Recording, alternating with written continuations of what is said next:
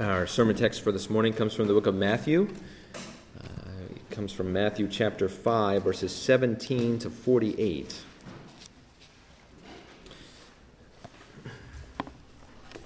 Before we read the scripture this morning, why don't we pray together? Let's pray. Father, we thank you again for your word. We thank you for your truth, for the gospel. We thank you for your Son, for his coming into the world and bearing sin. We pray that as we look at your word this morning, that you would teach us more and more about your Son, our Savior, that you would teach us more and more about the life that you've called us to live. We pray that by your Spirit you would open our hearts and soften our hearts and renew our hearts and draw us closer to you through our time together this morning. We pray this in Jesus' name. Amen. Again, Matthew chapter 5, beginning with verse 17. Do not think that I have come to abolish the law or the prophets. I have not come to abolish them, but to fulfill them. For truly I say to you, until heaven and earth pass away, not an iota, not a dot will pass from the law until all is accomplished. Therefore, whoever relaxes one of the least of these commandments and teaches others to do the same will be called least in the kingdom of heaven. But whoever does them and teaches them will be called great in the kingdom of heaven. For I tell you, unless your righteousness exceeds that of the scribes and Pharisees, you will never enter the kingdom of heaven. You have heard that it was said to those of old, you shall not murder, and whoever murders will be liable to judgment. But I say to you that everyone who is angry with his brother will be liable to judgment. Whoever insults his brother will be liable to the council, and whoever says you fool will be liable to the hell of fire. So if you are offering your gift at the altar and there remember that your brother has something against you, leave your gift there before the altar and go. First be reconciled to your brother and then come and offer your gift. Come to terms quickly with your accuser while you are going with him to court, lest your accuser hand you over to the judge and the judge to the guard and you be put in prison. Truly I say to you, you will never get out until you have paid the last penny. You have heard that it was said, you shall not commit adultery, but I say to you that everyone who looks at a woman with lustful intent has already committed adultery with her in his heart. If your right eye causes you to sin, tear it out and throw it away, for it is better that you lose one of your members than that your whole body be thrown into hell. And if your right hand causes you to sin, cut it off and throw it away, for it is better that you lose one of your members than that your whole body go into hell. It was also said, whoever divorces his wife, let him give her a certificate of divorce. But I say to you that everyone who divorces his wife except on the ground of sexual immorality makes her commit adultery, and whoever marries a divorced woman commits adultery. Again, you have heard that it was said to those of old, you shall not swear falsely, but shall perform to the Lord what you have sworn. But I say to you, do not take an oath at all, either by heaven, for it is the throne of God, or by earth, for it is his footstool, or by Jerusalem, for it is the city of the great king. And do not take an oath by your head, for you cannot make one hair white or black. Let what you say simply be yes or no. Anything more than this comes from evil.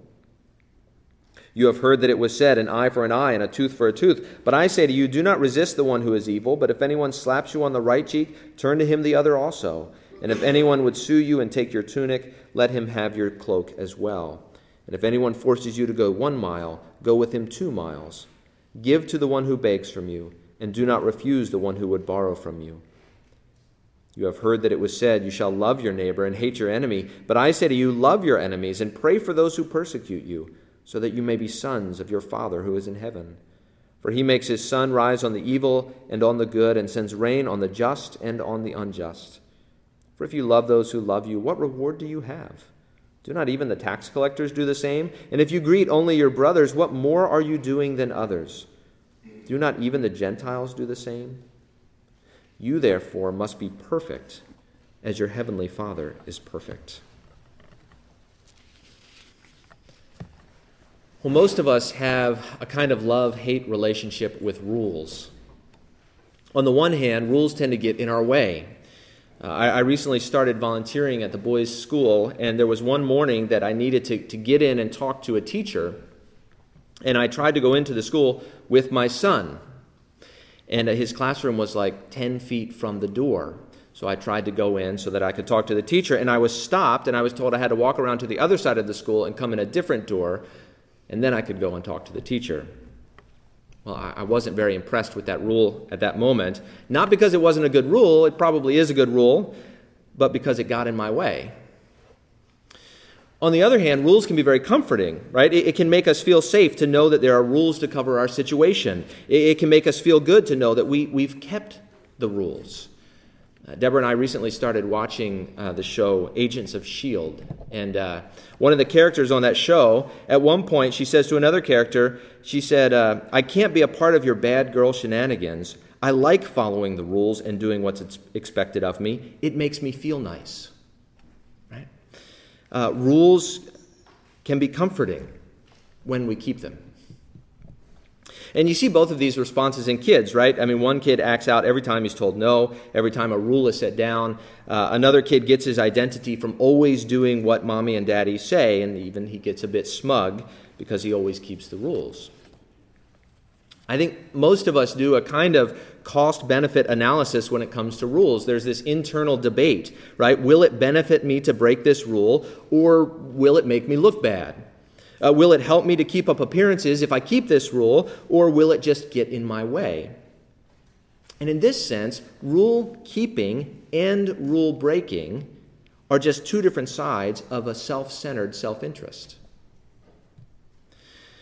Christians have a special theological version of this debate, right? It has to do with our relation to the laws given to Moses at Sinai 3,500 years ago. You see, Christians agree that God gave his people that law. Israel was to follow it. They were to obey God.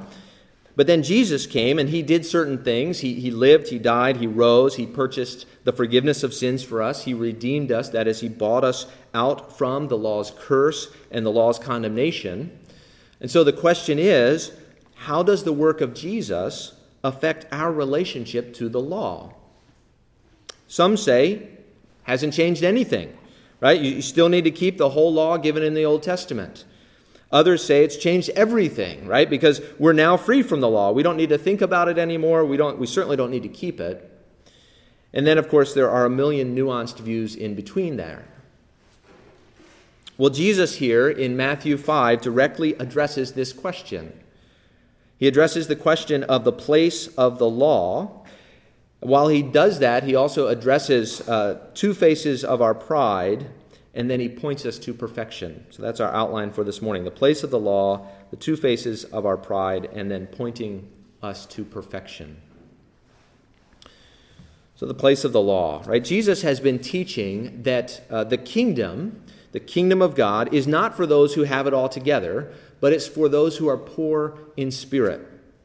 He's taught that the kingdom is not for those who have righteousness, but for those who hunger and thirst for righteousness. And anyone listening to Jesus in his day might have put two and two together and begun to wonder, is Jesus doing away with the law of Moses? Is Jesus doing away with the law of Moses? I mean, the Old Testament law was very demanding. And the people in Jesus' day had it down to a science. They knew that there were 613 commandments in the law of Moses, that there were 248 positive commands and 365 negative commands. They knew the law and they knew its demands. And for Jesus to come along and say, the kingdom is for the poor in spirit, or it's for those who only hunger and thirst for righteousness, is he just tossing aside the whole Old Testament? Is he just getting rid of the law? And so Jesus responds to that question in verses 17 and 18. Verse 17, he says, "Do not think that I have come to abolish the law or the prophets. I have not come to abolish them, but to fulfill them. For truly I say to you, until heaven and earth pass away, not an iota, not a dot will pass from the law until all is accomplished." Jesus talks about the law and the prophets. The law and the prophets was just a common summary in Jesus' day for the whole of the Hebrew Scriptures, the whole Old Testament. So Jesus' first response to the question, was he doing away with the Old Testament, is this. He says, I didn't come to toss it aside, but to fulfill it. Now, fulfill is kind of a vague word. What does it mean for Jesus to fulfill the law and the prophets? Well, first, Jesus gives us some clue in verse 19 when he talks about the law being accomplished. He says the law is not going to pass away until everything is accomplished, until everything has taken place. So Jesus came to fulfill the Old Testament in the sense of taking up and completing its story.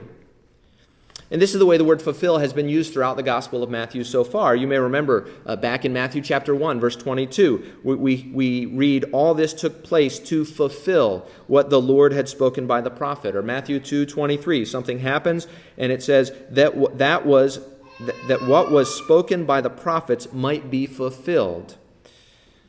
So Jesus came to fulfill the Old Testament in the sense of taking up and completing its story. The prophets foretold that completion, but Jesus is bringing that completion. But there's more than that, because Jesus not only came to fulfill the story, but he also came to fulfill all righteousness. That's what he said back in chapter 3 when he was explaining why he needed to be baptized. He said, this is necessary in order to fulfill all righteousness. See, Jesus came to live a perfectly righteous life, to do the Father's will, to live by every word that comes from the mouth of God, right? To not put the Lord his God to the test and to worship and serve him only. That's what he's said throughout Matthew so far. Jesus came and lived a perfectly righteous life on our behalf. He fulfilled every demand of the law, down to every iota and dot, as he says, down to the smallest letter, down to the smallest stroke of a pen written in the law. Jesus came to fulfill it all. Well, Jesus came not only to complete the story and not only to fulfill the law, to do what the law commands, but he also came to fulfill the demand for sacrifice. In fact, the Old Testament not only tells us that there is a certain way God desires us to live, but it also says that when we fall short of that, God requires restitution. Right? Breaking the law of an infinite God requires an equally infinite punishment. And so when Jesus says he came to fulfill all righteousness, he was actually talking, right, you remember, about his being baptized. Why was he baptized? He was baptized in order to identify with sinners in their need of repentance. So he fulfills all righteousness by identifying with us as our substitute. He comes to take on our punishment for our law breaking. Jesus comes to be our substitute, our sacrifice for sin. So Jesus comes to fulfill the law and the prophets by completing the story of the Old Testament, by obeying the law of the Old Testament, and by suffering the penalty of that Old Testament law. But notice what chapter 5, verse 18 says. It says, nothing will pass away from the law until all is accomplished. Now, one commentator said about this verse that the law remains valid until it reaches its intended culmination. That is, this it has done, he goes on to say, in the ministry and teaching of Jesus. But fulfilling the law doesn't set it aside. Jesus just said he didn't come to abolish the law or the prophets, right? And so another commentator puts it this way: if the law is fulfilled, it cannot on that account be set aside, because fulfillment can only confirm the Torah's truth, not cast doubt upon it. See, the fact that Jesus came to fulfill the law actually confirms it in its truthfulness. But what that means is, what Jesus is not saying that the Old Testament law should be set aside. He's saying that it has been fulfilled in him. Its continuing validity today is primarily in its pointing us toward Jesus. The law points us toward him. He's the one who came to fulfill it. Now, this passage that we're looking at this morning, it's going to go on to tell us that it's going to go on to call us to live lives of righteousness. And if we don't understand that Jesus fulfills the law, that he first fulfills the law on our behalf, that he completes the story, he lives the righteous life, he pays the debt that we owe, if we don't get that, as we grow in obedience, we'll actually be tempted to think that God loves us because we're starting to have it all together. But remember, the kingdom is for the poor in spirit. God satisfies those who hunger and thirst. Jesus fulfills the law on our behalf. So if you belong to Jesus, what that means is, in terms of your status with God, there is nothing you can do to be more righteous in your Father's eyes than you are right now. Right? If he has fulfilled the law for you, if he has fulfilled all righteousness for you, there's nothing you can do to be more righteous in your Father's eyes than you are right now. Of course, what that also means, in terms of your status, there's nothing you can do to be less righteous in the eyes of your Father than you are right now, because your righteousness is found in him fulfilling all righteousness for you. Now, if we stopped there, things would be simple. But Jesus doesn't stop there. He keeps going. He begins to address the place of the law in verses 17 and 18, but he continues doing that in verses 19 and 20, while also confronting our pride. And Jesus addresses two aspects of our pride. First, he addresses our prideful rebellion in verse 19. Look at verse 19. It says, "Therefore, whoever relaxes one of the least of these commandments and teaches others to do the same will be called least in the kingdom of heaven. But whoever does them and teaches them will be called great in the kingdom of heaven." See, Jesus says the commandments still matter. Every commandment. On one level, all has been fulfilled, but the character of God hasn't changed. So the will of God hasn't changed, right? God's moral will matters. And the Scriptures, the whole of Scripture, is instructive for us. We need to listen to it and live in light of it. We must understand it in light of the coming of Christ, of course, right? The Old Testament doesn't apply to us in the same way that it applied to Israel, right? Because we are now in Christ. Christ has come. He's accomplished much of what the law pointed to. But that doesn't mean that the Old Testament is irrelevant.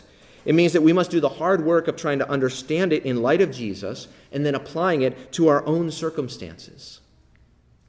Jesus is challenging us in verse 19 to take all of Scripture, including every commandment, seriously.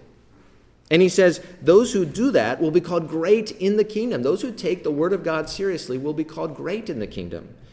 But those who ignore the Scriptures will be called least, he says.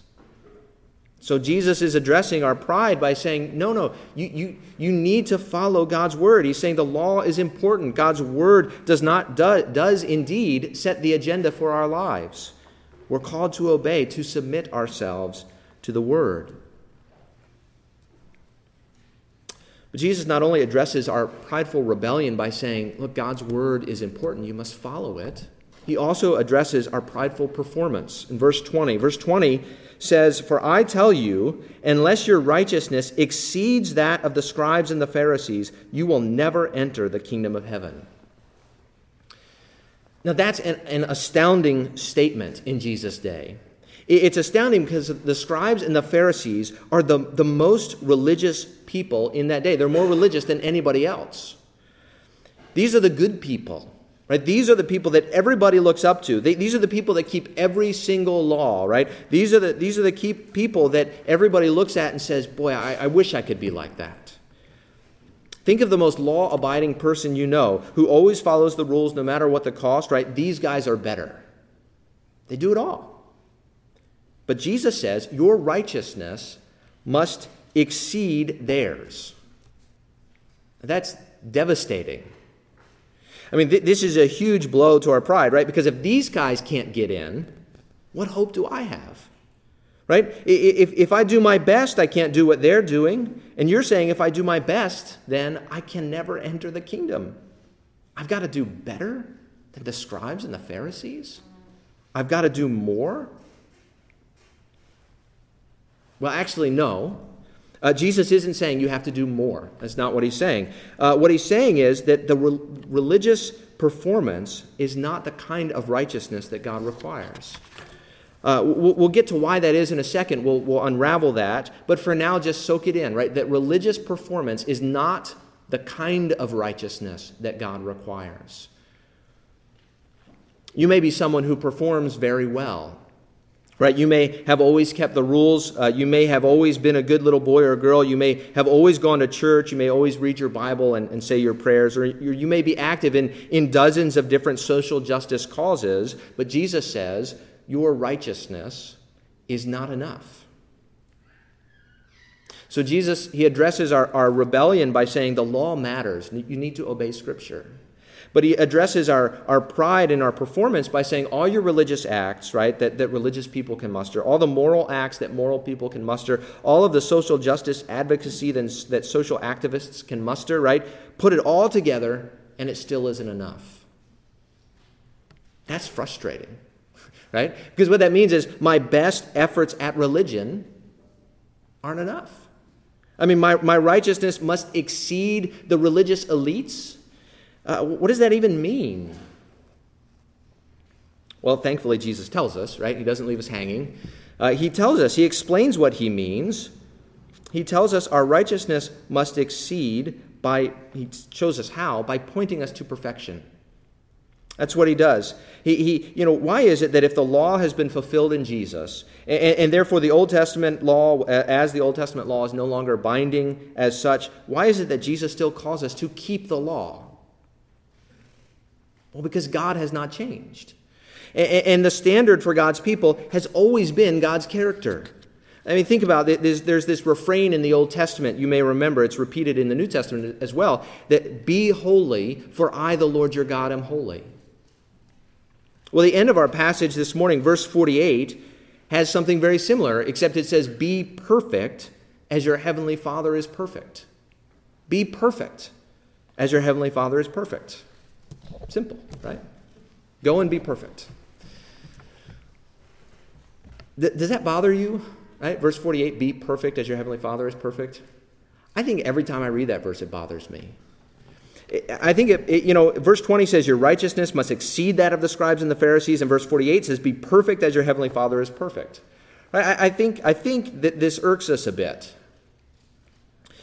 One, because when we hear that phrase, be perfect as your heavenly Father is perfect, we think of perfectionism, right? We think of people who are perfectionists, people who are never satisfied with what they or others do. Right? Perfectionism is not a good thing. Trust me, I know. It's bad. If Jesus is saying we should all be perfectionists, right, he's dooming us to a life of frustration and impossible standards, right? We also don't like this phrase because, be perfect as your heavenly Father is perfect, because we know we can't do it. I mean, we hear that. Jesus is literally telling us to go be like God. I barely live up to my own standards, right? Much less God's standards, right? Go be like God.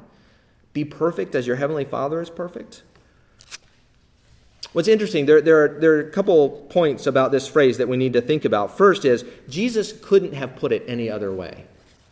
I mean, think about it. What would you have wanted him to put as the standard? Be a little better as your heavenly Father is a little better. It just doesn't work, right? It doesn't have the same ring to it. There's no other way he could have put it. Be perfect as your heavenly Father is perfect. Right? If God is the standard, then the standard is perfection. But second, think about this. As we read verse 48, we often get stuck on the word perfect. Right? Look at the rest of the verse, though. Be perfect as your heavenly Father is perfect.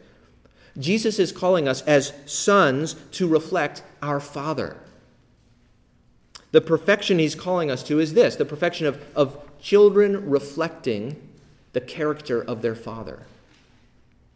And while you're thinking about that, consider this verse out of Hebrews. It's a verse about Jesus from Hebrews 5. It says, in the days of his flesh, Jesus offered up prayers and supplications with loud cries and tears to him who was able to save him from death, and he was heard because of his reverence. Although he was a son, he learned obedience through what he suffered. And being made perfect, he became the source of eternal salvation to all who obey him. That's kind of an odd verse because it says Jesus learned obedience and Jesus was made perfect. What does that mean? I mean, Jesus was always without sin, right? From the beginning. And yet, Jesus in his humanity grew, right? He started as a baby, grew physically. He started as a baby, right? He grew, he matured. We're told that he grew in wisdom and in stature and in favor with God and man in the Scriptures. Jesus grew. He grew into maturity. He matured as a son. You actually could, it's the same word that's translated elsewhere as maturity is the word translated in Matthew 5:48 as perfection, right? So you could translate Matthew 5:48 as be mature as your heavenly Father is mature. Now, that doesn't quite sound right to us either. It still sounds a bit weird, I get it. But the point is, here's what Jesus is saying. He's saying, look, as my disciples, as children of God, grow up and be like your dad. That's what he's saying. He's saying, grow up, mature, become perfect, and be like your Father. Now, that doesn't make the standard any less weighty, right? It's not now easier. Oh, okay, now I get it. Now I can go be perfect. No, it's not easier, but it does put it in context. And it's important to get this. The Sermon on the Mount in general is Jesus teaching us how to be children of our Father. We're going to see this phrase about sons of God or children of the Father. We're going to see the language of the Father, and most famously in the Lord's Prayer, our Father who art in heaven. That comes up again and again in the Sermon on the Mount. Jesus is teaching us what it looks like to be children of our Father. Discipleship, in other words, is sonship. Right? That's what discipleship is. It's being children of the Father and growing as children of the Father. And so Jesus is talking to people who are children of their Father in heaven, and he's saying, grow up to maturity. He's not saying you become a child by maturity, right? You don't become a child by maturing, right? You mature because you're a child and you're growing. You're not saved by your maturity, right? But because you're saved, now grow up in that salvation. That's what Jesus is saying here. Okay, what does that mean? What is this maturity that Jesus is talking about? What does it look like? Well, he says, our righteousness must exceed that of the scribes and the Pharisees. Okay, how? How does our righteousness need to be different from that of the scribes and the Pharisees? Well, I'm going to very briefly at this point look at verses 21 through 47. I know it's a lot of verses, but I'm going to summarize it in 3 points. First, our righteousness must be internal and not just external. Right? That's what Jesus is getting at here. It's not just that murder is a problem. Murder is a problem, but not just murder, but anger. Right? It's not just this outward thing, murder, but it's anger. It's what's going on in my heart that's the problem. It's not just adultery that's the problem, but it's lust that's the problem, right? It's what's going on in my heart, what's going on in my mind. Maturity means striving not just for outward conformity to the law, but striving for inward heart change, right? That I need to change, not just change my actions. I do need to change my actions, but I need to change something more fundamental than that. I need to change my heart. That's maturity. That's what it looks like to grow as a Christian. So first, it means righteousness must be internal, not merely external. Second, it must be sincere and not calculating. Sincere and not calculating. To be calculating is to say my oath wasn't valid, right? I promised, but... children would say, I crossed my fingers when I promised. You know how kids do that, right? They make a promise, they cross their fingers behind their back, and they say, well, it didn't count. Didn't matter what I said because I had my fingers crossed, right? And that's what we do. They say, I didn't pinky swear. I just swore I didn't pinky. They have different levels of oaths, right? And some are more binding than others. That's what the Pharisees were doing. And that's what we do at times. Right? We're calculating. When we don't have a heart for the truth, we need oaths and signatures and notaries to bind our words so that the rest of our words can be false. Right? That's why we need to take all of these oaths, right? Because we're not trustworthy. If we were trustworthy, we would never need to take an oath. Right? And we live in a fallen world and people aren't trustworthy, and so oaths are a part of that. Jesus is not dismissing them as sinful. What he's saying is you need to have a heart for truth, so that you're always telling the truth. Calculating is when we do our best to maintain an appearance of law-keeping, to keep it outwardly, even to the letter, but to be breaking it the whole time, right? To do our best to skirt around the intent of the law, right? Jesus is saying, no, you need to be sincere in your righteousness, not calculating. So this exceeding righteousness, right? This righteousness that exceeds that of the scribes and the Pharisees, this maturity, it looks like internal, not just external law-keeping. It looks like sincere, not just calculating law-keeping. And finally, it is gracious, not exacting law-keeping, right? It means that even when you could exact justice, even when you have a right to hate somebody, right, you show mercy. Verse 44, Jesus talks about loving your enemies and praying for your persecutors. Jesus is saying, sure, you may have good reasons to hate them, but I'm calling you to love them. You know, the scribes and the Pharisees, their righteousness was no good because it was an insincere facade, right, that knew nothing of God-like mercy. And an insincere facade of merciless righteousness is no righteousness at all. This is how, sadly, Christians are often perceived, and it's how religious people often are, isn't it? That we maintain an appearance of righteousness, and yet we're not very nice about it, right? We tend to jump on anybody who looks less righteous than we are. We have this harsh, critical, condescending self-righteousness that boasts because it has the appearance of religion.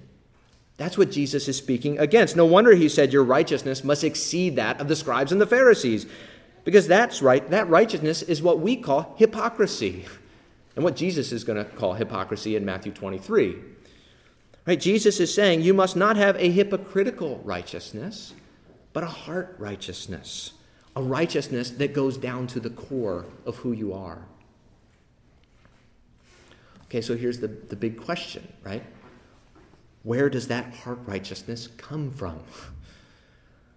How do we grow up to salvation? How do we come to maturity? How do we grow in what Jesus calls perfection?